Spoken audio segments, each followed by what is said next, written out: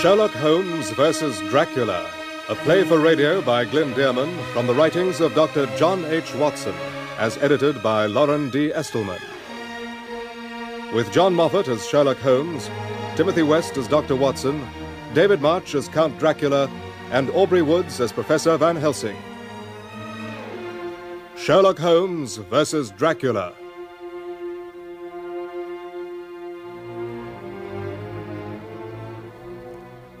Allow me to introduce myself. My name is John Watson, friend and contemporary of Sherlock Holmes, about whom I have written certain accounts that have, I am flattered to say, been well received in many quarters.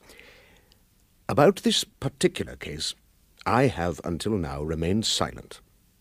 However, I feel it my duty to set the record straight regarding a number of erroneous statements made recently concerning the events that I am about to describe. I refer in particular to a spurious monograph authored by an Irishman by the name of Bram Stoker and entitled Dracula.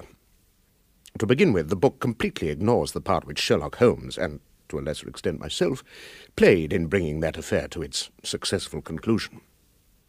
Although Holmes does not agree, it is my belief that Stoker was induced by the unscrupulous Professor Van Helsing deliberately to falsify facts in order to inflate his own reputation as a supernatural detective. What follows will show, I think, that I do not make this charge lightly.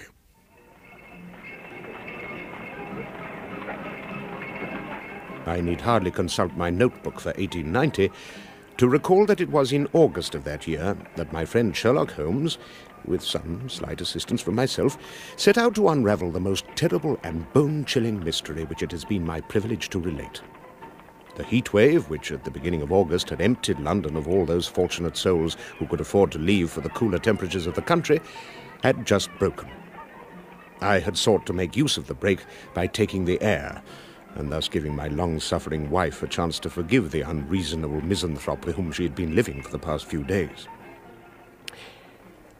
It was late morning when I chanced to drop in upon my friend in his bohemian lodgings, and I found him hard at work transcribing information into one of those commonplace books upon which so many criminals would dearly love to lay their hands. I settled myself in a chair and waited for Holmes to finish. After a few minutes' silence, he looked across at me. You are right, Watson.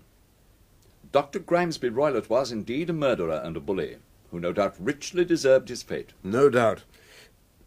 My dear Holmes, this is too much. Am I to assume that you have now transcended the bounds of the rational and are competing with palmsters and mind-readers?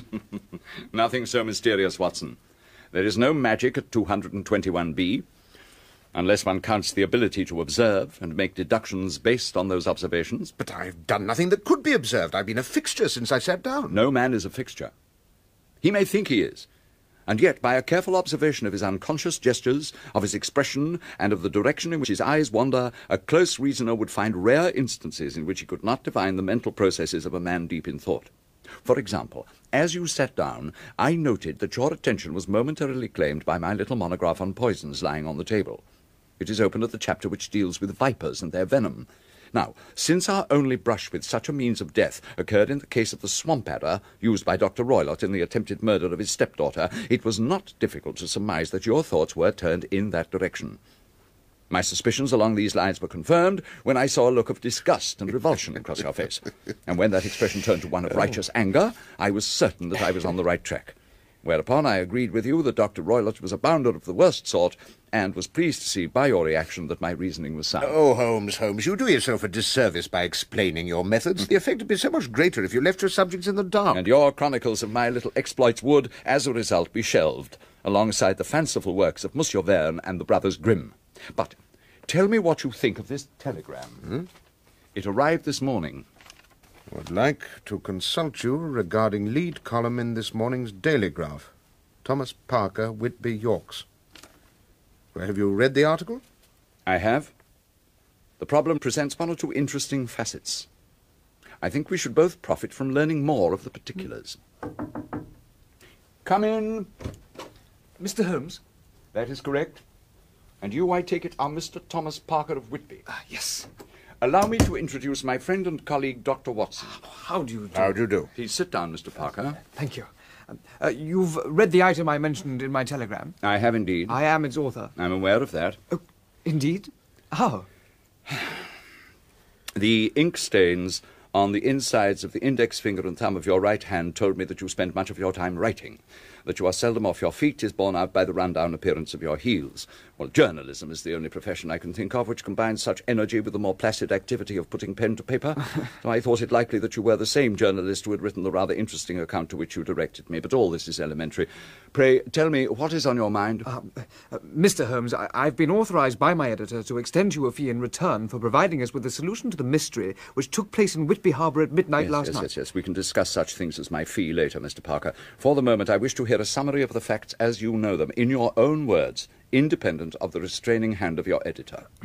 Very well. Until yesterday evening, the weather in Whitby has been much like that which you are now enjoying in London. Just before midnight, however, the air suddenly became so oppressively still that even the most ignorant town dweller will have realized that a storm was approaching. There is a great flat reef in Whitby which has caused the wreck of many a vessel unaware of its presence. Yes, I know of it. Well, the Royal Navy has installed a searchlight on top of the East Cliff for the purpose of guiding craft through the narrow alley that is the only safe passage from the open sea into the dock area.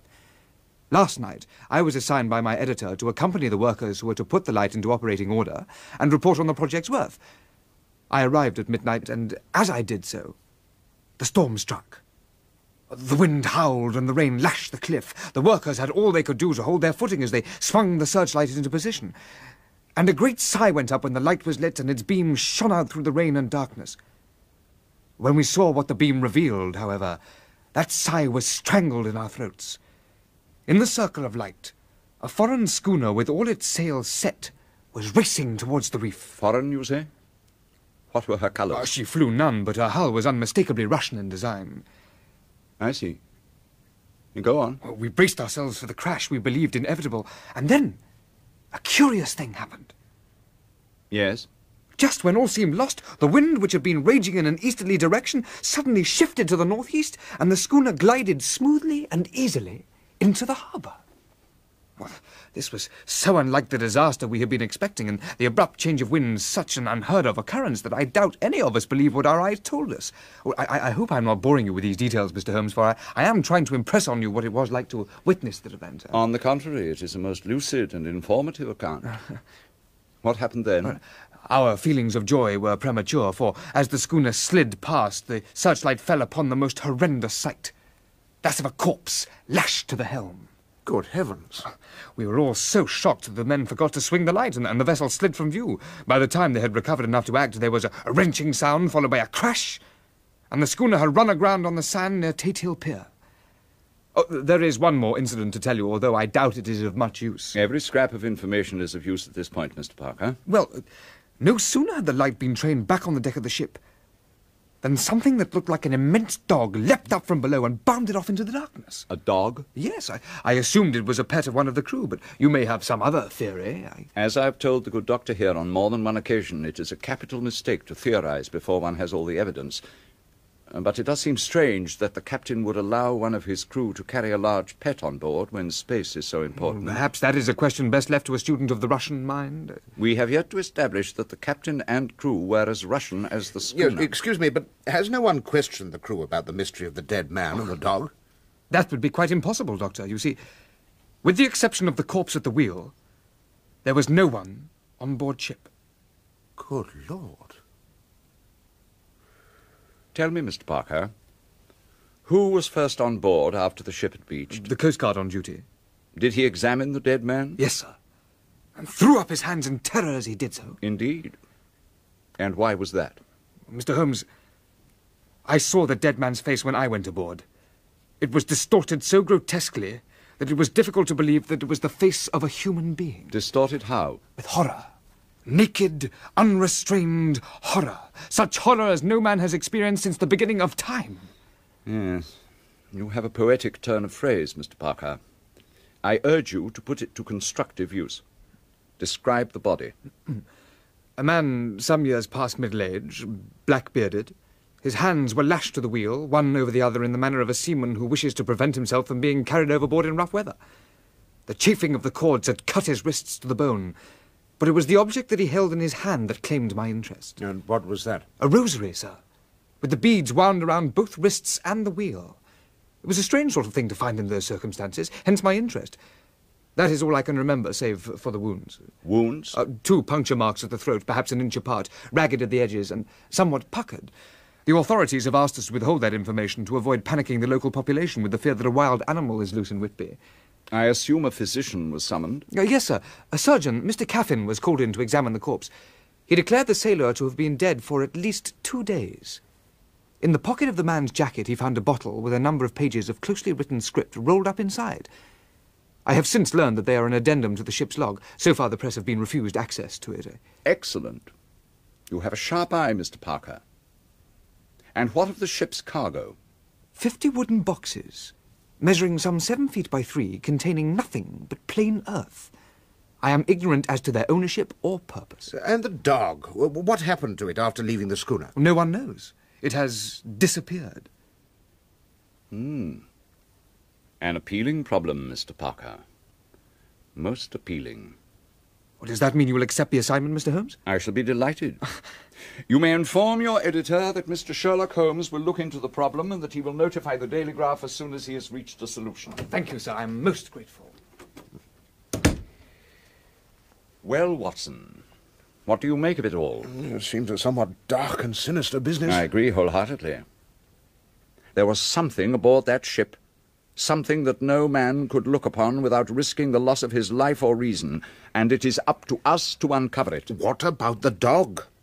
And the strange wounds on the dead man's throat? Those, my dear Watson, are the mysteries which you and I are going to clear up when we reach Whitby.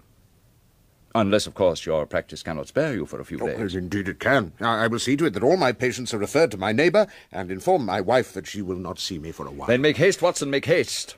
I warrant that the adventure of the foreign schooner will make an admirable addition to your little collection of thrillers.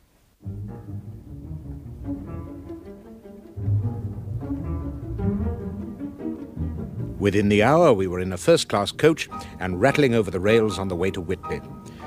Holmes would have none of my attempts to draw him into conversation about the case, so much of the journey was spent in silence. In response to a telegram to Mr. Parker informing him of the time of our arrival, the journalist was waiting for us when we alighted at Whitby station. With him was an elderly gentleman with white flowing hair, whom, much to my surprise, Holmes greeted warmly. Good day, Mr. Caffin. I'm pleased to make your acquaintance. Oh, you have noticed the bulge of the stethoscope in my pocket, Mr. Holmes. For a moment I thought that you had done something remarkable. Indeed. Mr. Caffin has expressed an interest in this affair, Mr. Holmes. I thought that perhaps his findings on the death of the seaman might prove useful. Any information he can supply would be most helpful. It is an extremely puzzling case. How so? I can see no reason for it, and yet I would stake my reputation on the fact that the man died of a severe loss of blood. And the puzzle? Well, with the exception of 2 tiny punctures in his throat, which were far too small to be the reason for the loss, there were no wounds to be found on the body. I see. And another feature worries me. There was not a drop of blood to be found anywhere on the ship. You have my apologies, Mr. Parker. Until now, I have been referring to your mystery as a little one. I shall not do so again. Have you any new developments to report? Only that early this morning, a dog belonging to a local coal merchant was found dead near Tate Hill Pier with its belly slashed open by a savage claw. I can only think that this discovery must have been a victim of our missing canine. Interesting. Most interesting.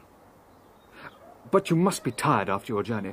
I have booked rooms for you at the hotel. After you have rested, I would be honoured to take you to the schooner. I think I speak for Dr. Watson as well as for myself when I say we should be most eager to look into your mystery before we rest, Mr. Parker. Yes, indeed. I was hoping you'd say that. I have a four-wheeler waiting to take us to the pier. Have you discovered the name of the schooner yet? Oh, yes, sir. It's called the Demeter.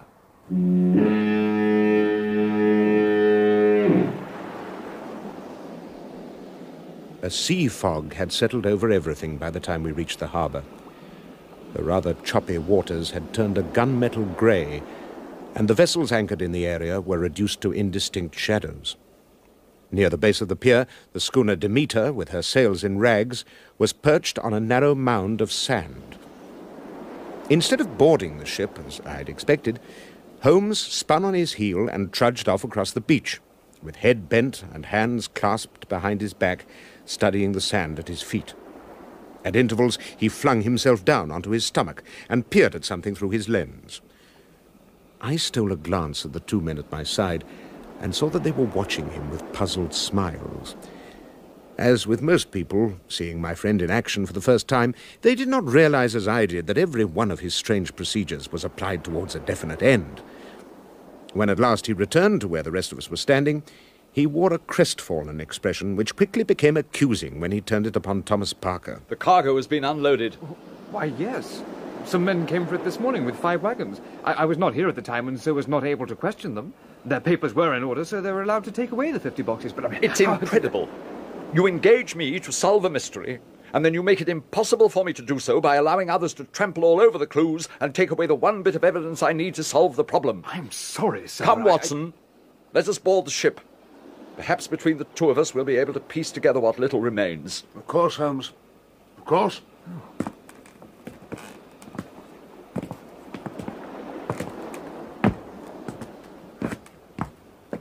Now stay here while I inspect the deck.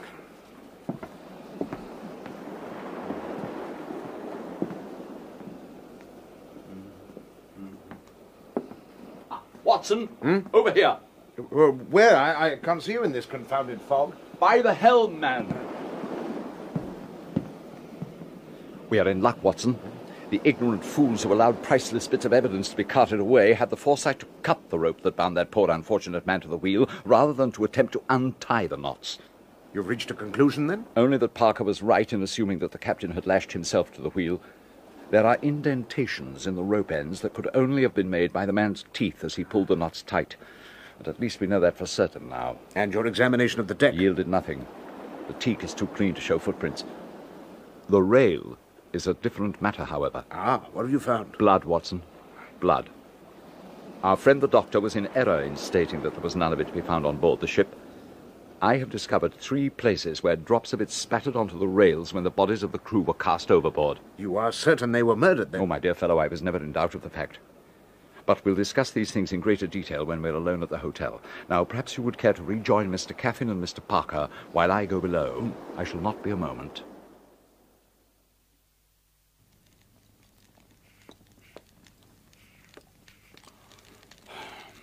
You see, Watson, it was imperative to the murderer that every last one of those aboard be killed, for he could not afford to take the chance of one of them telling what had occurred during the voyage. But who is he, and why did he kill them? I'm afraid I must disappoint you. I have as yet no answer for your first question, and although I have a theory regarding the second, it is too tenuous for me to air it at the moment. But I will say this.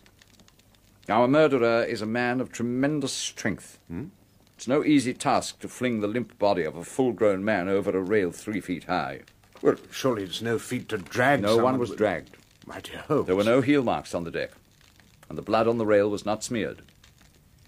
No, Watson.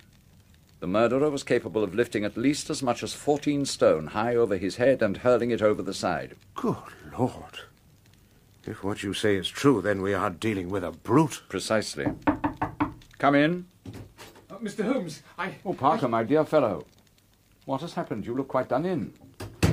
Watson, a glass of wine for the man. Yes, of course. No, that's quite all right. It's merely that I am of an excitable temperament, and recent events have proved rather much for me.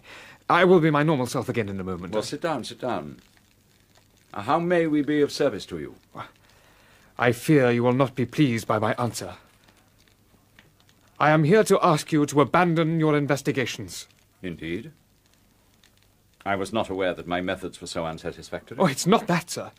The mystery has been cleared up. May I ask how? This is a translation from the log of the Demeter. All the answers seem to be contained in it. I should prefer to hear your interpretation of its contents, Mr. Parker. It seems obvious enough. The Demeter sailed from Varna on July the 6th. Aboard were 5 hands, 2 mates, a cook, and the captain, who appears to have been the man we found lashed to the wheel. 10 days later, one of the crew was reported missing. A search was launched, but to no avail, and it was decided that he had fallen overboard during his watch. Within a week, another man was lost, under the same circumstances. By the first week of August, only the captain and his first mate were left aboard ship. The captain himself was manning the wheel at midnight on August the 3rd, when the mate, screaming incoherently about something horrible in the hold, scrambled up from below and hurled himself over the side. The captain stated in his August the 3rd entry that he was convinced his mate, then a hopeless madman, was responsible for the sailors' deaths. But what of this entry for the 4th?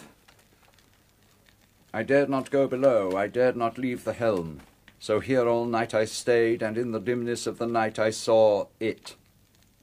Him. And later, but I shall baffle this fiend or monster, for I shall tie my hands to the wheel when my strength begins to fail, and along with them I shall tie that which he, it, dare not touch. And then, come good wind or foul, I shall save my soul and my honour as a captain. Well, I must say that those are strange words for a man who has seen the perpetrator of these heinous crimes take his own life. Well, when that was written, the captain had been at the helm for nearly 24 hours without relief. I think you can put it down to the ravings of a man in the throes of complete exhaustion. And the captain's death? I'm very curious to hear your theory as to the cause of the severe loss of blood. Mr. Caffin is a fine surgeon, but he is also elderly. I think that perhaps he mistook an anemic condition for blood loss.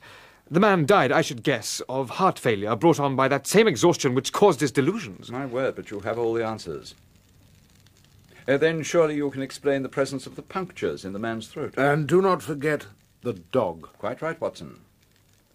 By all means, let us not forget the dog. The dog, of course, belonged to one of the dead sailors. I am unable to explain the punctures unless they were shaving nicks. You, sir, are a disgrace. A disgrace to the legions of honest men and women who have courted death 1,000 times over to make your profession the powerful organ of justice that it is today. Go. Take your transcript and leave.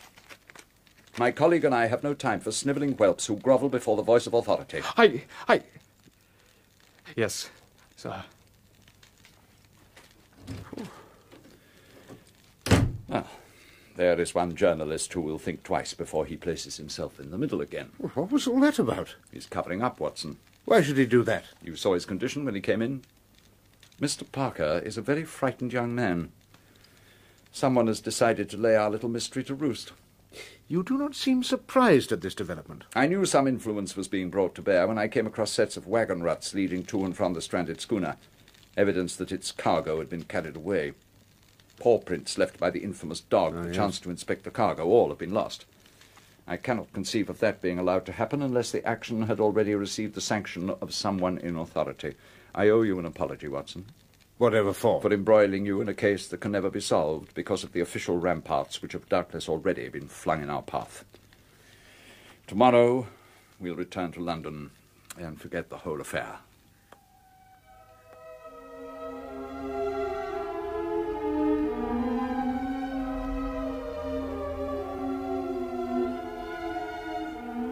I saw nothing of Holmes throughout the next few weeks, although I read of him a great deal. The murder of Sir Oliver Worth Benton of Coventry and subsequent arrest of his wife occupied the front pages of the London dailies for many a week. And when my friend was able to prove conclusively that Lady Worth Benton was innocent and that the gardener held more than a passing motive for having murdered his employer, one could scarcely walk down to the corner without hearing the detective's name mentioned. As for myself, I was too busy with my practice to leave my consulting room for more than 10 minutes at a stretch, for the end of the holiday season had brought its usual quota of insect bites and summer colds. So I was taken completely by surprise when, shortly after I had retired on the evening of the 27th of September, my wife awakened me to tell me that Holmes was waiting for me downstairs. I'm sorry to disturb you at this hour, Watson, but if Mrs. Watson has no objections, I should like to borrow you for a few days. Something has come up in which your services may prove of considerable value. Well, I don't know if Mary The change will do you good, John. I shall see to it that Jackson takes over your practice. Excellent. Pack a bag, Watson, for you will be staying with me until this business is concluded. I will see to that. Thank you, my dear. Now, what is all this, Holmes? You will find a summary of the events of the past week on the front page of this issue of the Westminster Gazette.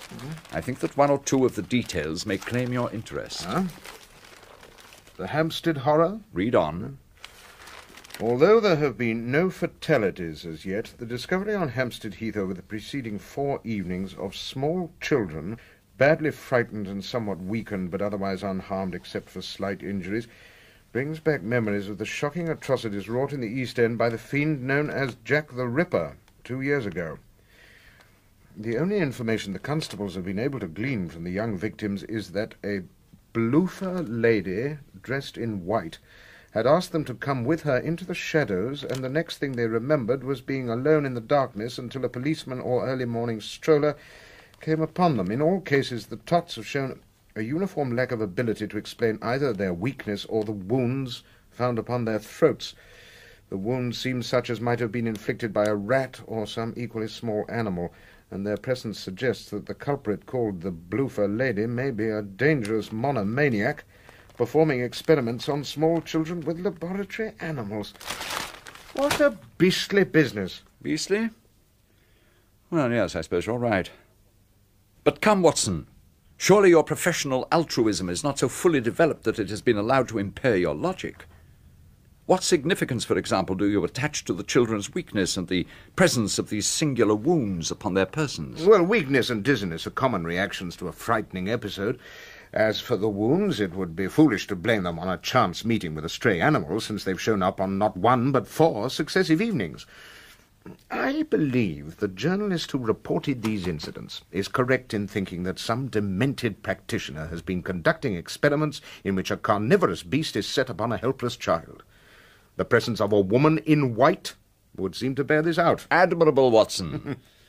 I'm pleased to note that the years you have spent observing and chronicling my methods have not been wasted. Oh, then you agree with my conclusion? No, you're totally wrong. Oh. Now, what possible motive could a scientist, demented or otherwise, have in subjecting stray children to the bite of some predatory creature, then releasing them? Surely this person is aware that wounds will result? And yet the period that elapses between the time these tots are reported missing and the time they are returned to their parents is hardly long enough to observe any further reactions. So your crazed practitioner goes out of the window. Well, then I confess that I'm quite in the dark. Why are these children wounded, and what caused the wounds? These are deep waters for me. As deep, perhaps, as those which closed over the mystery of the missing crew of the Demeter?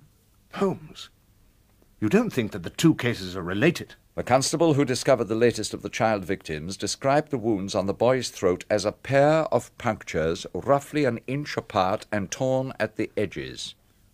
Now, does this description strike a chord in your memory? The wounds on the captain's neck. Precisely. Now, as soon as your wife returns with your bag, we must be off. Off where? To Hampstead, of course, to explore the infamous Heath.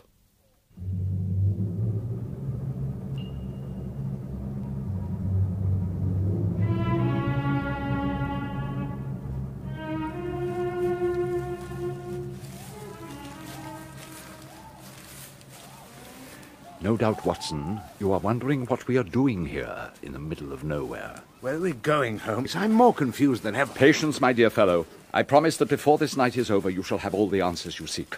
For the moment, we are making for the cemetery over there.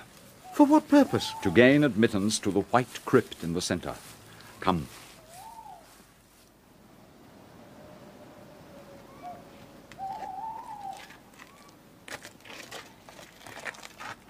Here is where your lantern will prove useful, Watson.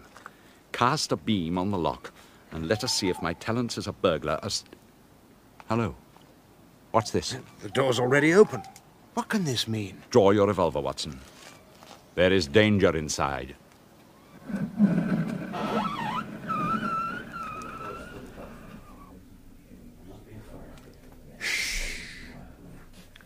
Who are those people, Holmes? And why are they gathered around that open coffin? I believe I know.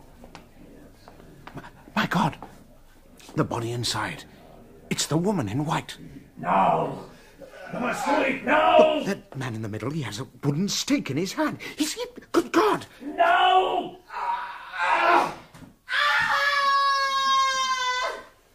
Again!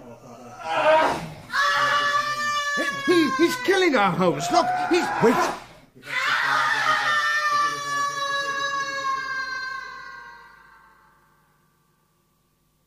It is done.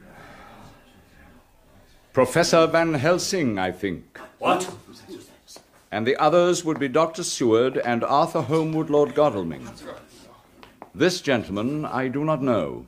Allow me to present Quincy Morris, A friend of Lord Godalming. Sir? Who are you? How is it you know my friends' names? My name is Sherlock Holmes, and this is my associate, Dr. John Watson. How do you do? As to the rest, I shall be delighted to exchange information with you in a more convivial setting. I accept your offer, Mynheer Holmes. I have a room at the Berkeley. There you will tell me your tale, and I tell you ours. It is a tale not for the squeamish. It is a tale of Count Dracula.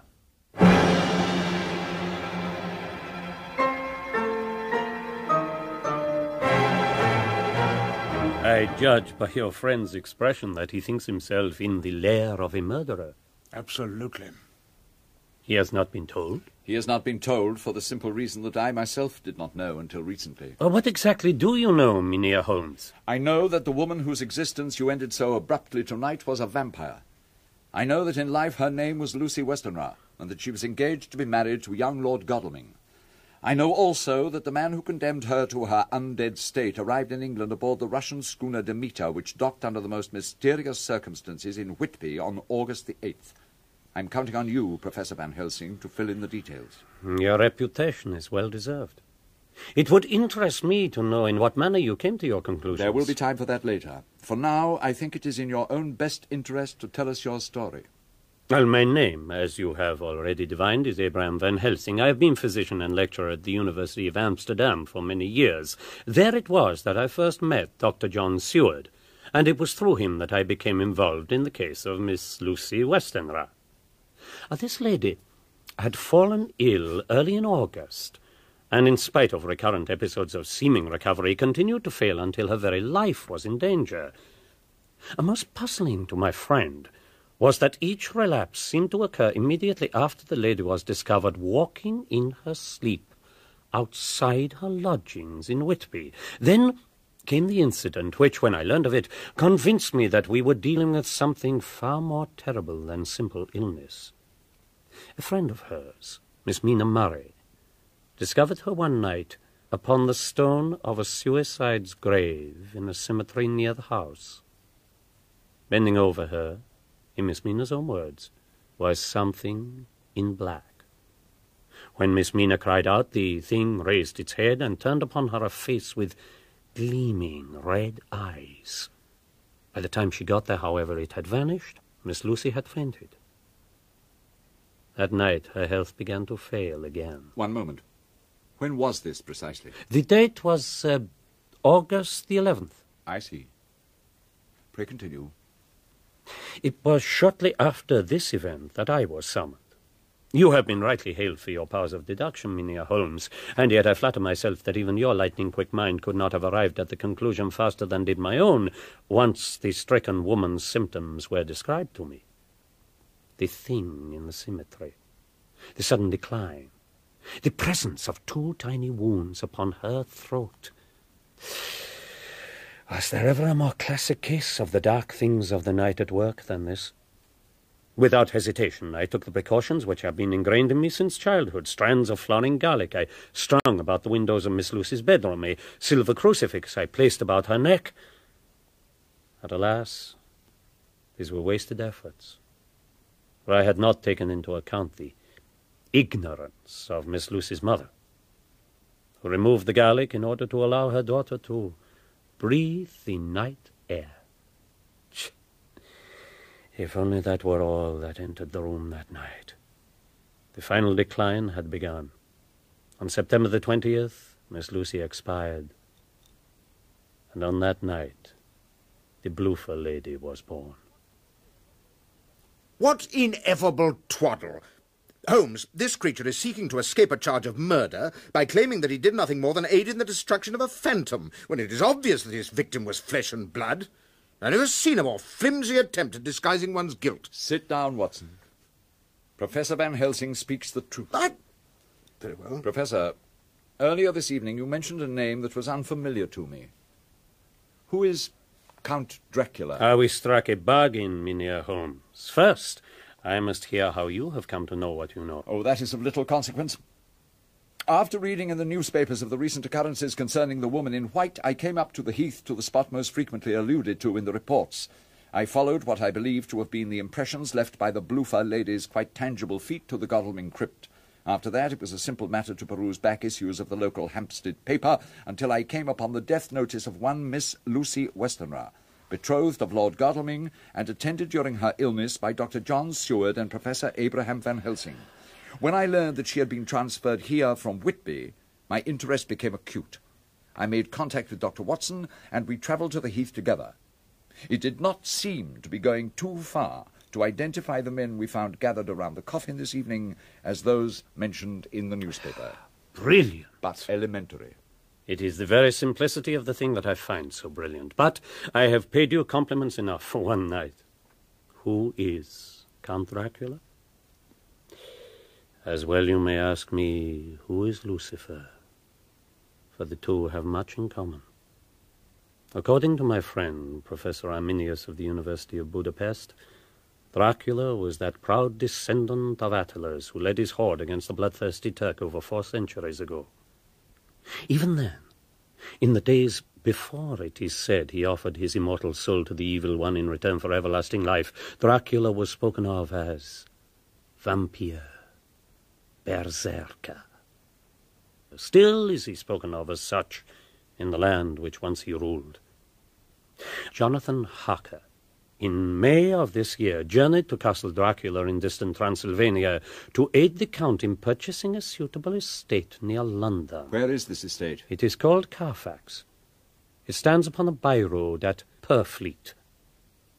Mynheer Harker's stay in Transylvania was a circus of horrors, from which he was able to escape only through terrible risk of his life. What took place after this estate was acquired by Dracula, I have been able to piece together from newspapers, from my own experience. The appearance in Whitby of a Russian schooner piloted by a dead man last month, carrying a cargo of 50 boxes of earth, tells me that Dracula has docked in England. He it was who condemned our poor Miss Lucy to her undead state, from which we were able to free her only this evening. As her avengers, our next step is to seek him out in his present lair and destroy him before he can contaminate another soul. Oh, really? I see, Doctor, that you are skeptical. I most certainly am. Well, I once laughed, as you do, at the idea of vampires, of corpses that prey upon the blood of the living. I laugh no more, for I have seen the evidence of their unholy existence. Now I know their strengths and weaknesses as well as I know my own. By day they are powerless, then they rest in coffins upon or beneath the soil of their homeland. Until now, we who have studied Nosferatu, the undead, believed that this of necessity bound the vampire to his native shores. But by taking with him an ample supply of earth from Transylvania, Dracula is free to haunt the 4 corners of the globe with impunity, so long as he may remain undetected. We know of his appetite. The deaths of 9 seamen during the month-long voyage from Varna to Whitby told us this. We know from the appearance of what observers called an immense dog on board the beach ship that Dracula can change his shape at will. He can, at least in his immediate vicinity, command the elements. Witness the sudden gale which struck Whitby on the night of the Demeter's arrival.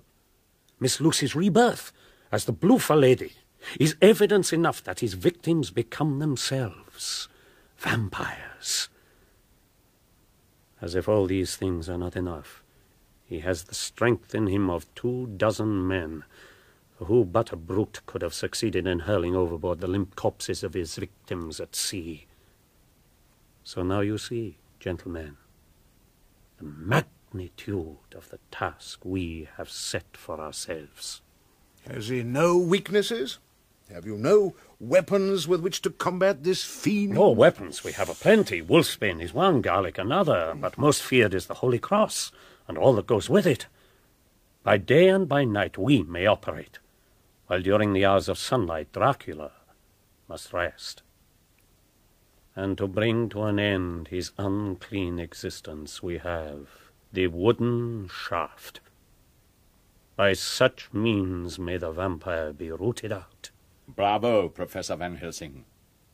You have laid out a preliminary plan of action much as I would have done myself. The information which you have provided is of great value. In return, my colleague and I would be happy to lend our own limited powers to the task you have so eloquently described. I am grateful, Mynheer Holmes, but that will not be necessary.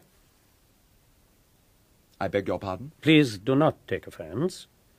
It is not that we would not welcome the application of your remarkable powers to this labor, but rather that we would prefer to avoid notoriety. Even in my country, we are familiar with the good doctor's accounts of your more interesting cases, and we are anxious not to have publicity that may panic all of Britain. I assure you, sir, that Dr. Watson and I will be most discreet. I am sorry. No, I must ask you to leave so that I may confer with my companions. Why, if you do not desire our assistance, have you told us so much about Dracula? Why didn't you simply refuse to take us into your confidence? I suppose I had. Would you have abandoned your investigation? Certainly not. There, you see? You are committing a grave error, Professor Van Helsing. I urge you to reconsider. The matter is closed. If either of you should attempt to interfere, I shall be forced to take drastic measures. Good day. Come, Watson. Good day, sir. Oh. Well, I suppose that's that. On the contrary, that is definitely not what it is. Whatever do you mean? How can we go any further in this business without Van Helsing's aid? You are no longer sceptical? Oh, I'm always sceptical. But I admit I'm not so sure of my ground as I was. Good. Then you will journey with me tomorrow night to Purfleet, where we will pay a call upon the vampire in his lair.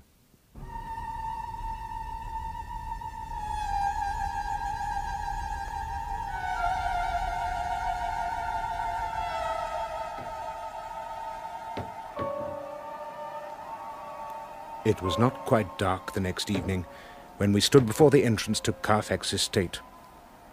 Even though Van Helsing had not included bullets among the weapons he considered effective against our singular foe, Holmes had insisted we each carry a revolver.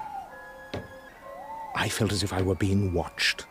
The feeling increased as we drew near the building, until by the time we were standing before the iron-banded door, I was obsessed with the certainty that our every move was under the scrutiny of unseen eyes. Holmes succeeded in unlocking the door with the second key he tried, and with an effort, for the door was thick and heavy, we pushed it open. That's done it, I'm afraid. Step carefully, Watson. He knows we are here now.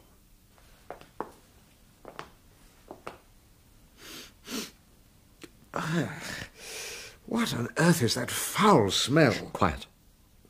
We'll explore down that flight of steps.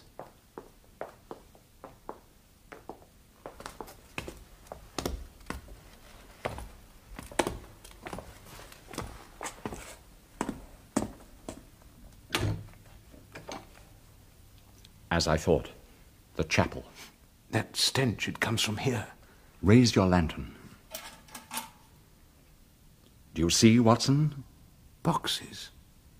Coffin-shaped boxes.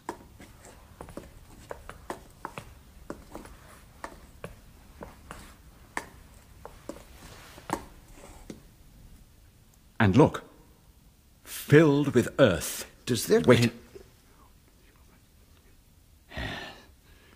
There are only 29.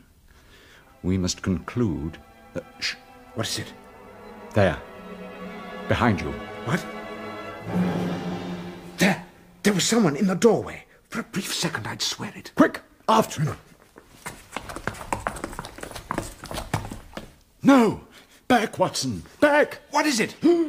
Rats! Ah! Thousands upon thousands of rats! Use your revolver, man! Clear a passage and run, for the love of God, run!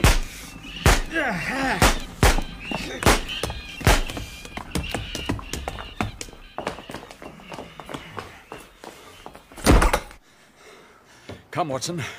Let's get away from this place as quickly as we can. Ghastly beasts. Ghastly indeed. And for a purpose. That little demonstration was designed to frighten us off, with great success. Even so, we've won a victory. In what way? We've done nothing. On the contrary, we have determined that the Count has other hiding places. Otherwise, we would have found all 50 boxes of earth in the chapel. And how does that help us? Quick, into the bushes.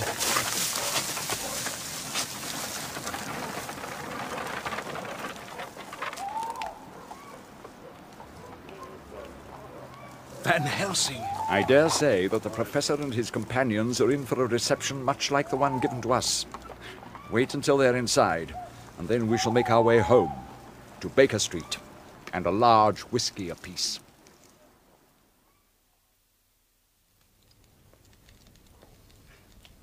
You see, Watson, it is now that the true detective work begins. We know that Dracula has other lairs, and it's up to us to find them. Once we have accomplished this, it should be a simple matter to dispose of his precious Transylvanian soil, thus narrowing his opportunities of exploiting this country of ours. And if we should find the fiend himself? Then we must destroy him before he can spread his vampire pestilence throughout the empire. We have no other choice. That's odd. I heard no footsteps on the stairs. Come in. Good God. Mr. Sherlock Holmes. Welcome, Count Dracula. He was dressed entirely in black, his only concession to colour being the silver crook of a massive black cane he carried in one talon-like hand. His face was elongated and high-browed, tilted upwards in the manner of a member of a long and noble line, and pale almost to the point of translucence. His eyes glowed like smouldering embers beneath a pair of brows so wild and bushy that they almost met above the arch of his nose.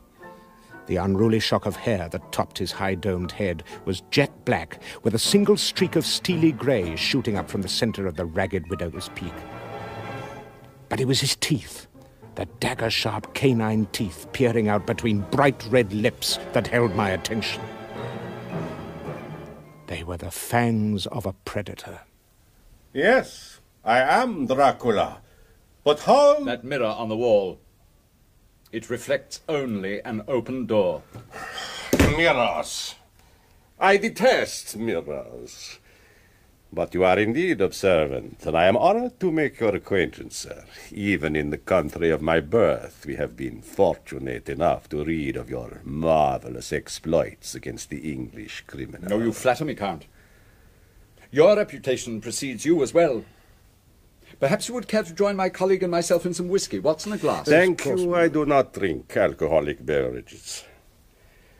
The hours of the night are few, and I have much to do before morning. I will state my business, and then you will be rid of me.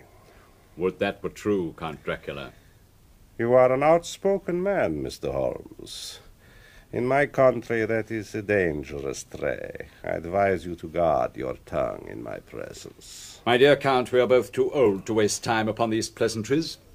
How may I be of service to you? Earlier this evening, you paid a visit to my home. I would like to know why. Oh, I think we both know the answer to that question. So we do.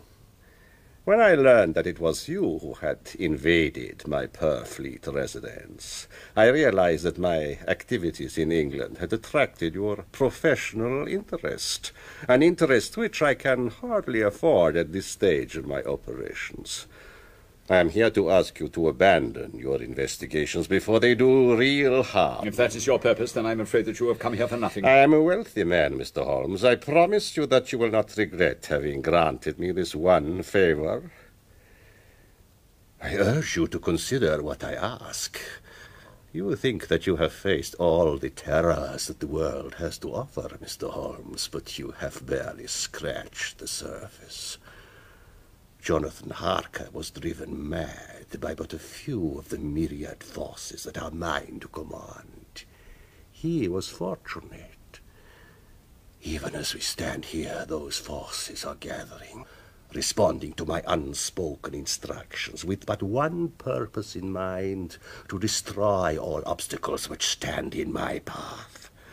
From icy graves they arise, from gallows and tombs, for all that die are my agents. They are the army of the dead, How may one mortal expect to triumph over such an enemy? Your tales are wasted on me, Count Dracula. I am no more frightened by them than I was by your rats. The rats were a warning. I assure you that when I decide to act in earnest, you will not escape. I've heard enough. You may show our visit to the door, Watson. That will not be necessary. There are far worse things than death, Mr. Holmes. Persist, and I promise that you will find out what I mean. Ooh. Do you notice the cold, Watson? Yeah. I thought the same thing the moment we entered Carfax. It is the miasma that surrounds Count Dracula. It grows warmer now that he has left. A most informative confrontation. What do you suppose he thought to accomplish by coming here? I should think that's obvious. He hoped to persuade you to stop interfering with his plans. When bribery failed, he resorted to threats. No, Watson. Dracula had no intention of inducing me to leave him alone. That was merely his excuse to come here and observe his enemy in his natural habitat. Now, I must dispatch some telegrams to Whitby. Within a few hours, I should be able to find out where the remainder of the 50 boxes were sent. Where they are, Dracula cannot be far away.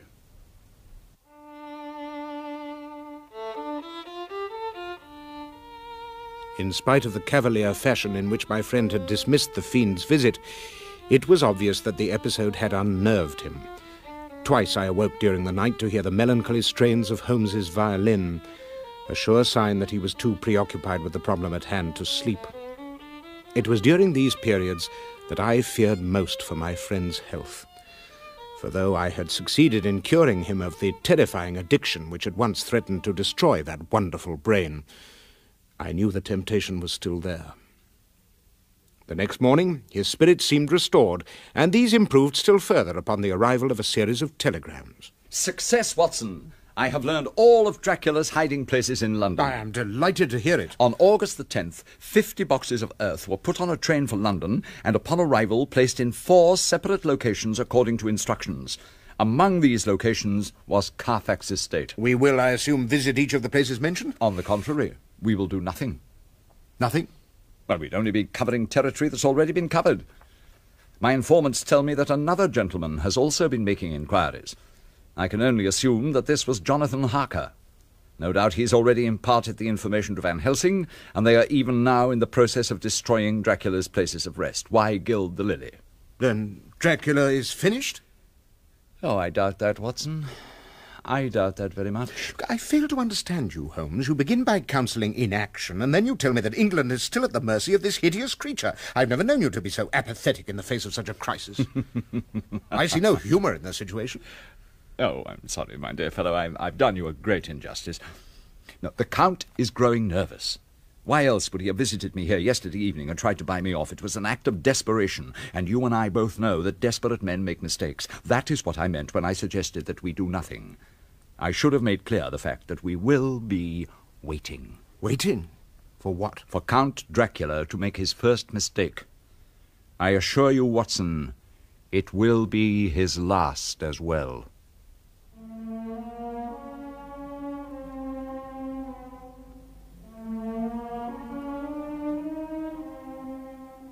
I have never known my friend Sherlock Holmes to be more reclusive and difficult to talk to than he was during the opening days of October 1890. As hour followed hour, with no news that would give us a clue to the progress of Count Dracula's activities, the detective withdrew into a shell of secrecy and quiet that even I could not hope to crack.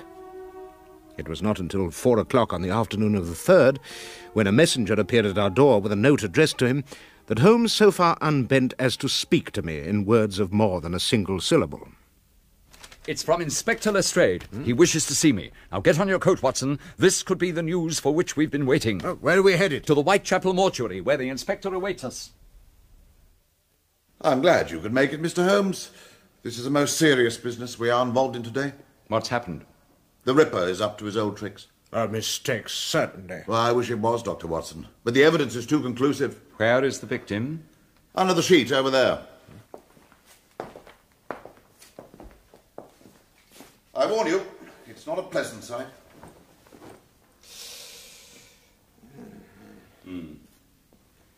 Replace the sheet. Who was she? A prostitute by the name of Rachel North. A policeman found her slumped inside a doorway in the next street from here at 3 o'clock this morning. She'd been dead at least an hour by then. And what makes you think that this is the work of Jack the Ripper? Who but old Leather Apron himself would slash an inoffensive prostitute's throat and leave her to drown in her own blood? Her throat was more than slashed, Inspector. It was torn right out. And how do you explain the absence of any other wounds on her body? Where is the skillful dissection on which the Ripper prides himself? Well, I imagine he was interrupted before he could finish. It won't stand up. Why was the body not found until 3 o'clock this morning if the culprit was surprised in the act an hour before? As for your theory that she drowned in her own blood, how can you reconcile that with the fact that there is very little blood to be found either around the wound or on the corpse? Or has the Ripper found a new souvenir to take home with him? I suppose you have a theory that will cover all the facts? I have a theory, but I doubt very strongly that you will believe it. Let us be off, Watson. It's growing dark and our time is short. You don't mean to say that you're giving up on the case? I mean to say that we are leaving. My advice to you, Inspector, is to abandon any preconceptions you may have formed regarding the Ripper's involvement in this crime. We stalk a far more dangerous foe. And my advice to you, Mr. Sherlock Holmes, is to keep your advice to yourself. The Yard is quite capable of apprehending its criminals without your help. I invited you in today merely because I knew that this is the sort of thing that interests you. But I can see that it's quite over your head.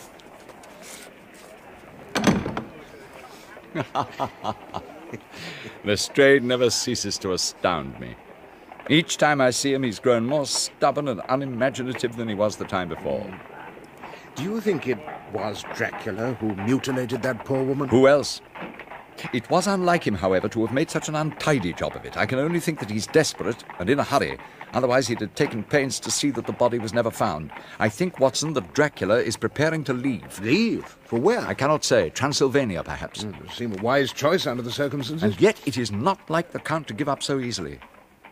He may alter his plans, but it's doubtful that he would reverse them simply because they're known to his enemies. No, Watson, I fear that whatever Dracula's next step may be, it will not be surrender. Well, as long as we're on the subject of the next step, what form will our own take? Tell me, Doctor, why do you suppose our quarry chose Whitechapel as a place to strike, when he had all of London from which to choose? Perhaps because here the prey is easiest? Perhaps, but does the lion ever hunt for food beyond the immediate vicinity of his home? No, never.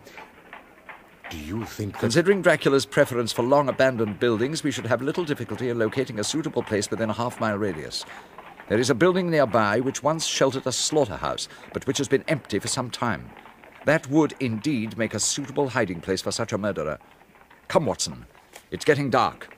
There's no time to waste. Look, Watson. The entrance to the slaughterhouse. It's open. He's here, I'm certain. Now, quietly now. Right.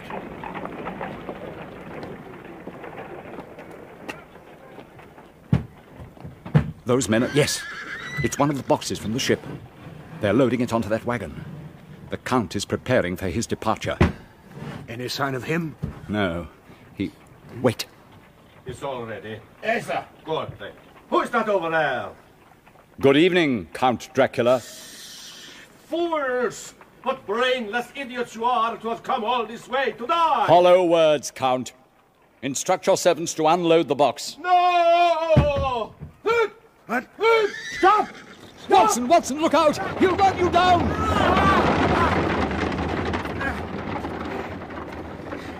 Watson, Watson, are you all right? He's escaped, Holmes. Oh, I would rather have him escape 100 times than have you harmed once, dear friend. But cease worrying. We'll find him soon enough. Indeed, and how do you propose to do that? Do you recall the affair of Jonathan Small and his diminutive partner and how we tracked them through London's busy streets? Toby! A dog with a nose for criminals.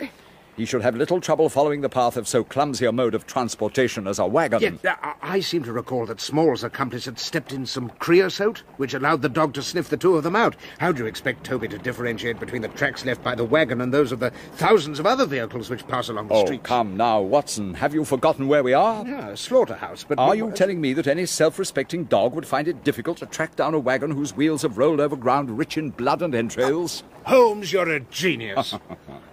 Do you feel up to collecting Toby from his owner and bringing him here? Ready and willing, Holmes.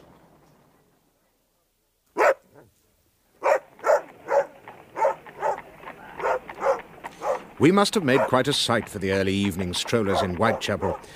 One man being pulled along by a whooping mongrel, while another hurried along in their wake, puffing and holding onto his hat with one hand. I grew uneasy as we emerged from the twisting dark alleys of the East End and entered more familiar surroundings. And how can I describe the cold sensation that began to gnaw at my heart when the trail veered towards my own neighborhood? I told myself that my fears were groundless, that it was most likely nearby Paddington Station to which the fiend was heading, there to book passage elsewhere. We had gone scarcely another 100 yards when my worst apprehensions were realized. With a mighty lunge, the dog tore off the leash from my friend's grip and bounded up the stairs of my own building to where the front door stood halfway open.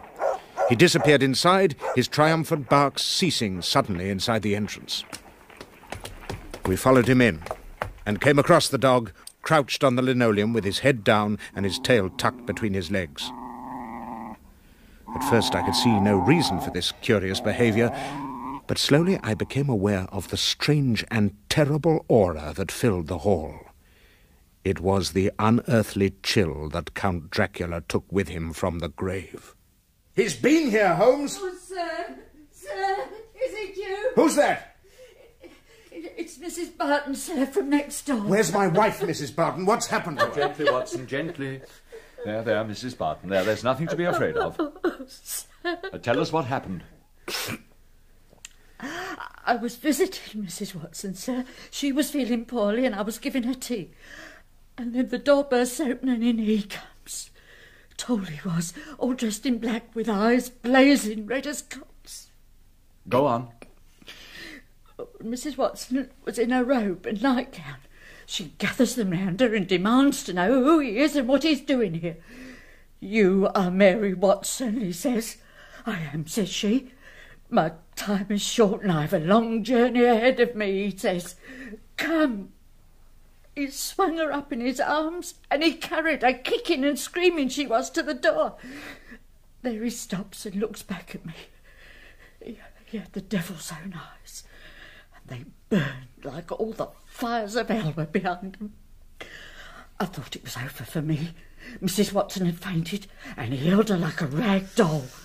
Then he said, "Inform the doctor that no harm will befall his wife if he and his friend do not follow." Then he ups and vanishes into the fog at the top of the steps. Oh, God. I was scared stiff he'd come back for me, so I ran and hid myself in the closet. When I heard the door opening, I was sure he'd come back for me, but then I heard your voice, Dr. Watson, and I'd come down. Now, one more question, Mrs. Barton. Yes. Did he say anything about where he was going? No, sir. But after he left, I thought I heard the wheels of a wagon or a four-wheeler going off in the direction of King's Cross. I see. Thank you, Mrs. Barton. You have been most helpful. Now, you'd better go home now. You will be quite safe. Thank you, sir. He has her. The fiend has my wife. It is my belief that the Count is a man of his word. I have little doubt he will release Mrs. Watson unharmed if we do not follow. And then what? Whose wife will be his next victim? We cannot afford to let this vile thing remain on the face of the earth, Holmes, no matter what the cost. Even at the risk of your wife's soul? Even so. Good fellow. How can I help but take you for granted when your character is so consistently strong? We will return Toby to his owner and then be off to King's Cross Station. This tale will have a happy ending yet. The third clerk we talked to at King's Cross remembered having sold a ticket to Whitby to a tall, dark man, but expressed no recollection of a woman answering to Mary's description in his company. He did recall, however, that the passenger had an oblong box with him which was loaded into the guard's van and that it took 3 men to lift it. He told us the next train to Whitby was not until 6 o'clock the following morning. Too late. It's as I thought. He has her shut up in the box. What now? It's 10 o'clock at night. The villain has a head start on us and we have no way of following. On the contrary, Watson. I know of a certain coachman not far from here who can match the fastest train on the Isle. With his help, we may be in Whitby in time to apprehend Dracula before he leaves the country. I shall not attempt to describe the harrowing journey we took between London and Whitby, other than to say that it aged me considerably. All that night and throughout the next day we travelled, stopping only 3 times to change horses. But we were hampered by thick fog, and when we finally arrived at midnight on October the 4th, we knew it had all been to no avail. The train had arrived hours before us. Do not be depressed, Watson. I think I know where our quarry went from here. Driver, to the shipping offices at the docks. Someone there should remember a man of Dracula's description, booking passage for himself and a large box of earth. We were in luck. The clerk at the first shipping office we went into had served a man answering to Dracula's description earlier that evening. He had booked a passage for himself and an oblong box on the Tsarina Catherine, a ship sailing for Varna on the Black Sea at 8 the following night. Varna, the Demeter's port of departure. We lost no time in making for the dockside, and soon came across one of the men who had helped Dracula. A surly fellow. Yes, I remember him. He wanted a box loaded onto the Catherine. Offered to pay well, he did. But first he wanted the contents transferred to an empty crate that was lying on the dock. What? And the box filled with sand from the beach. By the time I got back with the sand, the crate was gone. When the box was filled, he told me to load it onto the Catherine. So, the box on the Catherine is a decoy. What sort of a creature are you, to help another in the abduction of an innocent woman for a mere piece of gold? What kind of bilge is that? There wasn't no woman with him, abducted or otherwise. And where is this crate you mentioned? Oh, search me. Like I told you, it was gone when I got back with the sand. What ships have left this harbour within the last hour? 2, I think. I heard a steamer blowing its whistle half an hour ago, and I hoped an American clipper cast off a bit before that. They must both have been overdue, else they wouldn't have left till the fog lifted. What do you know of these vessels? The steamer would be the King Henry, bound for Australia. The other's the Baltimore, trader out of Boston. Where is my wife? The mesmeric powers of the vampire are nearly without limit, as you know only too well, Watson. It is likely that Dracula commanded her to remain out of sight until he had concluded his business. Where can we hire a motor launch? Who are you? What you on about? I've a good mind to call for a Coast Guard, have you both arrested. Who is this bloke you're after? What's it to do with you? I will explain. My name is Sherlock Holmes, and my companion You're Sherlock Holmes? That is correct. Oh, I've been waiting a long time to meet you, Mr. Holmes. My name's Ned Bridger. Well, surely you remember my brother Morgan, who was skipper of the Alicia, when it sailed into that patch of fog in the Channel 10 years ago. Your gratitude is misplaced, I fear. The disappearance of the Alicia is one problem I was never able to solve. But you proved from a brother's record that whatever happened to that ship couldn't have been due to any error on his part, as the authorities said. For that I'll always be indebted to you, Mr. Holmes. You're too kind. At present, however, we are in need of a boat. Well, I know of a steam launch moored near here. The owner would never be the wiser if we borrowed it. Excellent. Now, if you would kindly release your grip upon my hand and lead us to the vessel in question, we can explain the reason for our being here and the villain we are after. Make haste, my dear fellow. The Baltimore has too much of a head start upon us already. Follow me. Why not the King Henry, Holmes? The distance to Australia is too great. Considering Dracula's appetite, he would run out of crew members long before he reached the port. No, Watson, he is on his way to the conquest of the United States of America, and the arrangement involving the Tsarina Catherine was merely part of an elaborate device to throw us off the track. We drew a sketchy account for Ned Bridger of our hunt for Count Dracula, leaving out the incredible fact of his vampire existence and concentrating on his role of murderer and kidnapper. By the end of it, that worthy seaman was willing to do all he could to help us. The diminutive steamer proved to have ample fuel aboard, and Ned Bridger succeeded in getting the engine into operation. At Holmes's insistence, I took control of the tiller while he stood in the bow. We eased out into the gloom of the harbour.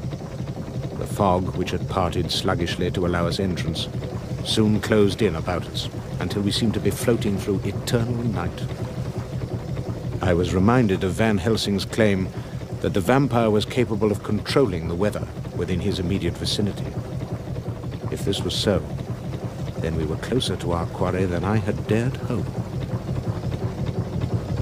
Starboard a bit on that rudder, Doctor. Starboard it is. If our bird expects to reach the open sea, he's got to miss that reef first. Holmes, there it is, on the port bow. That's the light on their forecastle. Full speed ahead, Bridger. Overtake her. I'll do what I can, but if we fetch up on that reef, it's a watery grave for us all. It's getting away! He spotted us, blast it! The captain and crew must be under his control. More speed, Bridger! Throw on more fuel! Impossible! The boiler's about to go up like a Roman candle as it is! More speed, I say! All right! Meet you in hell!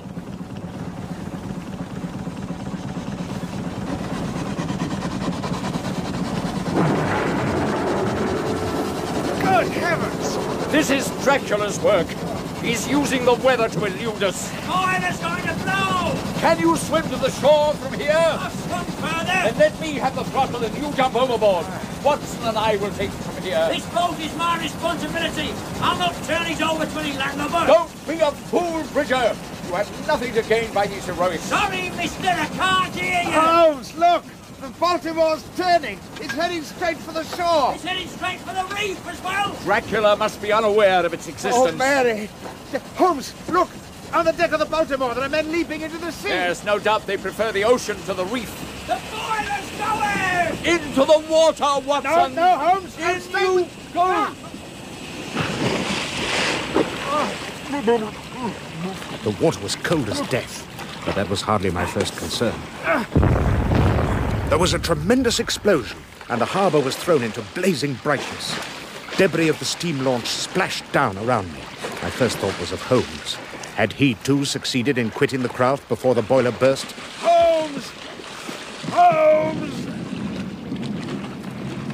There was no reply, just the thunder and pouring rain. This, then, was how it ended. All the deduction, all the hours spent poring over clues and following the trails left by criminals throughout England and the continent, all the telegrams from the powerful and the destitute, requesting aid in solving mysteries of the most baffling nature, all had come to nothing more than an icy grave in a remote English harbour. It was with lead in my heart that I began swimming towards the shore. And then I saw it! The Baltimore, perched not 20 feet away from me. There was a great gaping hole in the bow where it had struck the reef close to the shore, but other than that, the vessel appeared to be unharmed. My relief upon spotting the evidence that my wife may not have perished was tempered by a sobering thought. Where was Dracula? In the next instant, my question was answered, for a jagged streak of lightning illuminated the scene, and I saw the fiend standing on the forecastle, holding the limp form of my beloved Mary. Whether she was alive or dead was something I could not tell at that distance. For a long moment we were motionless, glaring at each other across the score of feet that separated us. Then Dracula turned and disappeared into the captain's cabin. That I had been challenged to follow was a certainty. I felt a chill that had nothing to do with the temperature or my soaked condition. Sherlock Holmes was dead, and I was alone against Count Dracula. I struck out towards the beached vessel in search of the best way to board her without being observed by the vampire, and had waded stealthily into the shadows on the clipper's far side, when suddenly a hand was clapped firmly over my mouth. The slightest sound would prove disastrous to our plans. Holmes! What miracle is this? How is it that you survived that terrible explosion? Surviving that terrible explosion was not as difficult as you might think, for the simple reason that I was not there when it occurred. I jumped. Wonderful. But where's Bridger? Is he with you? No, Watson. He is not. Do you mean? I jumped with Bridger's assurance that he would be right behind me. Whether he was telling the truth or not is a moot point, since the boiler blew just as I hit the water. He did not have time to jump. He was a brave man. And it's up to us to see that he did not die in vain. You saw Dracula a few minutes ago? Yes. He has Mary with him. So I observed. Under the Count's manipulation, she appears to have exchanged the role of hostage for another one as bait. I am dead, or so he thinks, and he has so far underestimated your intelligence as to believe he can lure you into a trap. You will, of course, not disappoint him. What do you mean? I will give you 5 minutes. Enter the hold through the aperture in the bow. Dracula will not be expecting that. It's too obvious. Wait until you hear 2 gunshots outside. Ascend to the deck and make your way to the captain's cabin, where you will find your wife waiting for you. When you have her, shout it out for all the world to hear. Then make for the shore as fast as possible. I don't have to remind you that Mrs. Watson's life, as well as your own, depends upon the speed you will be making. And what will you be doing all this time? I am going to create a diversion. You charted yourself a dangerous course. 1 hour at sea, and already your speech is becoming nautical. But speed is vital, Watson. We've wasted one of your allotted 5 minutes already. I climbed through the hole in the clipper's bow and picked my way down the tilted deck towards the wooden ladder that led into the open, there to await Holmes's signal. As soon as I heard the shots, I lost no time in clambering up the ladder. My alacrity nearly cost me my life. No sooner had I reached the top deck than I felt a sudden chill. Immediately I dived to the nearest shadow. From between the captain's cabin and the starboard railing, I saw a black-cloaked figure hasten past within touching distance of my hand. I ducked in through the doorway of the cabin as soon as Dracula's back was towards me and peered anxiously through the gloom. There was Mary. She looked very frail indeed. Her blue eyes were wide, not with terror, as I had expected them to be, but with unseeing stupor.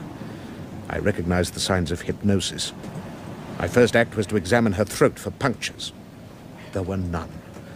Thanking God for delivering her from that horror, I gathered her into my arms and carried her to the deck. Dracula was speaking as I got to the door.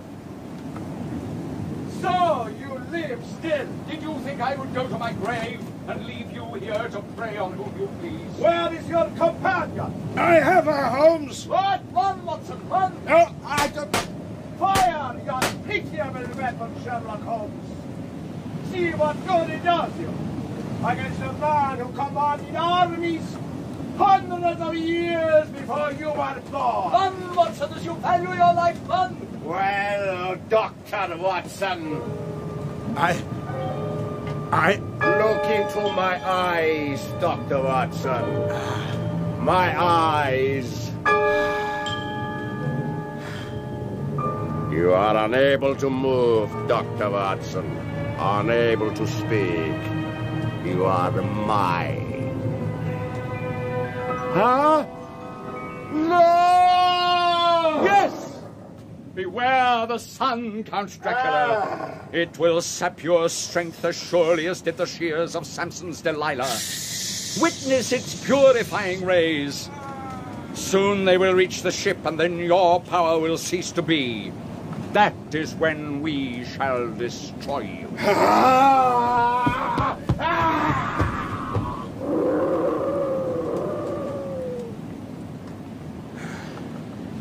Are you all right, Watson? Yes. Yes, I think so. And your wife? Has he harmed her? He's not had that chance, thanks to you. But she's in a trance and suffering from exposure. Then we'll get her to a hospital as quickly as possible. What about Dracula? Was that great wolf that leapt ashore really him? It was. You're not going to let him get away? No, Watson. The Tsarina Catherine does not sail until 8 o'clock this evening.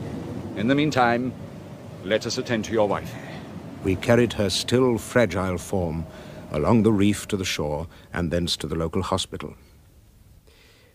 All day, we waited outside her room as she hovered precariously between life and death. It seemed an eternity. Towards evening, tired out by the previous night's exertions, I was dozing on a bench in the hospital corridor when Holmes nudged me to consciousness. Watson? Oh, no. What? I'm afraid I shall have to leave you for a while. Huh? Are you not going to wait for word on Mary's condition? The Tsarina Catherine sails at 8. It's now considerably after 7. Oh, yes. I have less than 45 minutes in which to return to the docks and settle the vampire's fate for good. I pray that Mrs. Watson will be out of danger by the time I return. I'm going with you. No. You would be worse than useless with your wife in her present condition. Besides, what will she think when she awakes and you are not there? No, Watson, no. You owe it to yourself to remain here. I will see you later.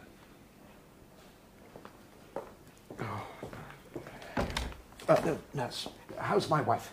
She's resting peacefully. She's not out of danger yet, but the worst part of the crisis is over. Oh, thank God. May I see her? Very well, but only for a few minutes. Thank you.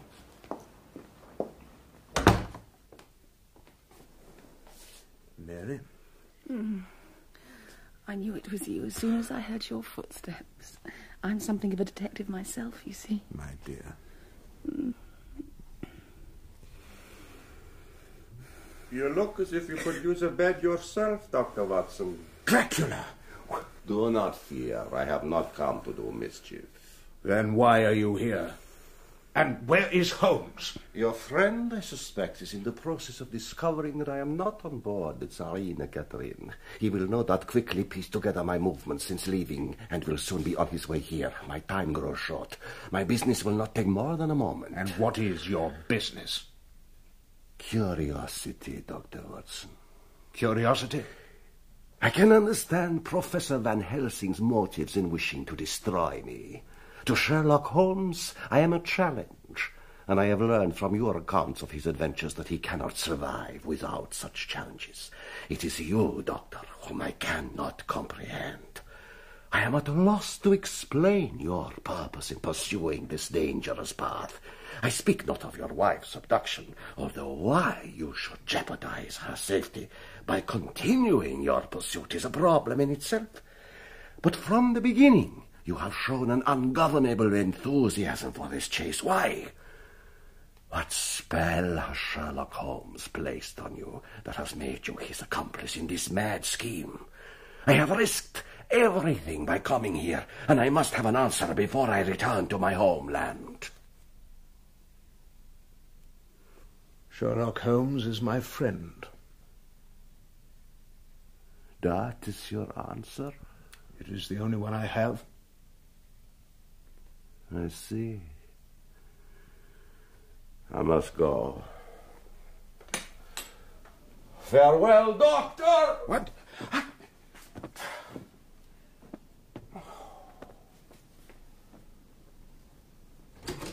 Where is he? He dived out of the window, Holmes, and suddenly he became a great bat. He is on his way back to the Tsarina Catherine, no doubt.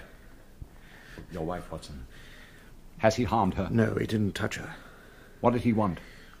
He wanted to know why I should wish to aid you in your pursuit of him. Oh. And, did he receive an answer? Yes.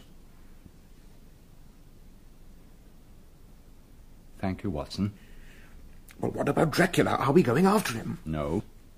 His ship will have sailed by the time we reach the docks. The crew were making final preparations when I left. He will not touch ground again until he reaches Varna. Well, what is stopping us from following him to Varna and resuming our pursuit? I think, Watson, that we shall leave that task for Van Helsing and his friends. Our part in the drama ends here. It is not like you to quit a case before it is finished, Holmes. Oh, it is finished. We have accomplished what we set out to do. But what if Van Helsing is unable to trace Dracula back to his homeland in a year's time? The fiend may try again. Do not underestimate the Professor. He is a relentless man. He and his companions will follow Dracula night and day, and they will not give up until they have sent the sanguinary Count to the eternal rest that has been waiting for him for over 400 years. Our reward is the knowledge that it is we who put him on the defensive and rescued England from the vampire's clutches. I think that is enough for two middle-aged men. Don't you?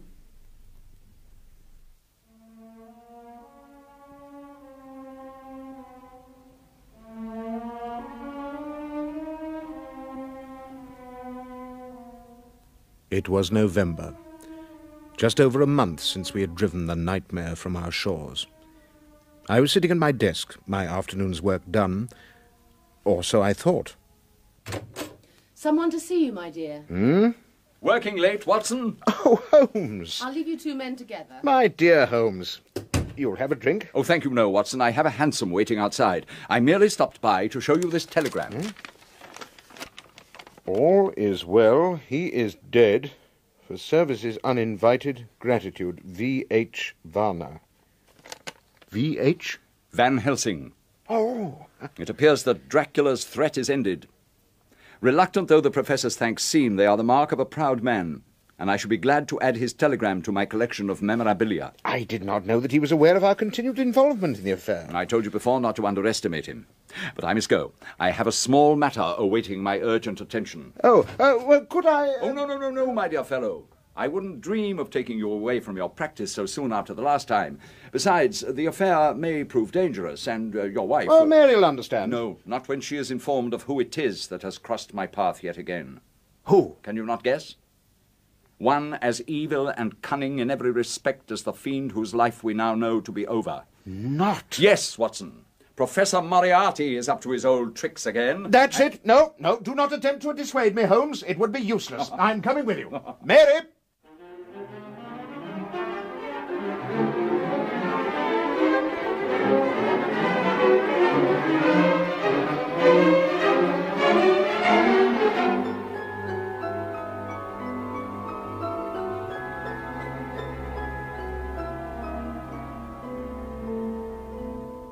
In Sherlock Holmes vs. Dracula, a play for radio by Glenn Dearman from the writings of Dr. John H. Watson as edited by Lauren D. Estelman, John Moffat was Sherlock Holmes, Timothy West, Dr. Watson, David March, Count Dracula, and Aubrey Woods, Professor Van Helsing.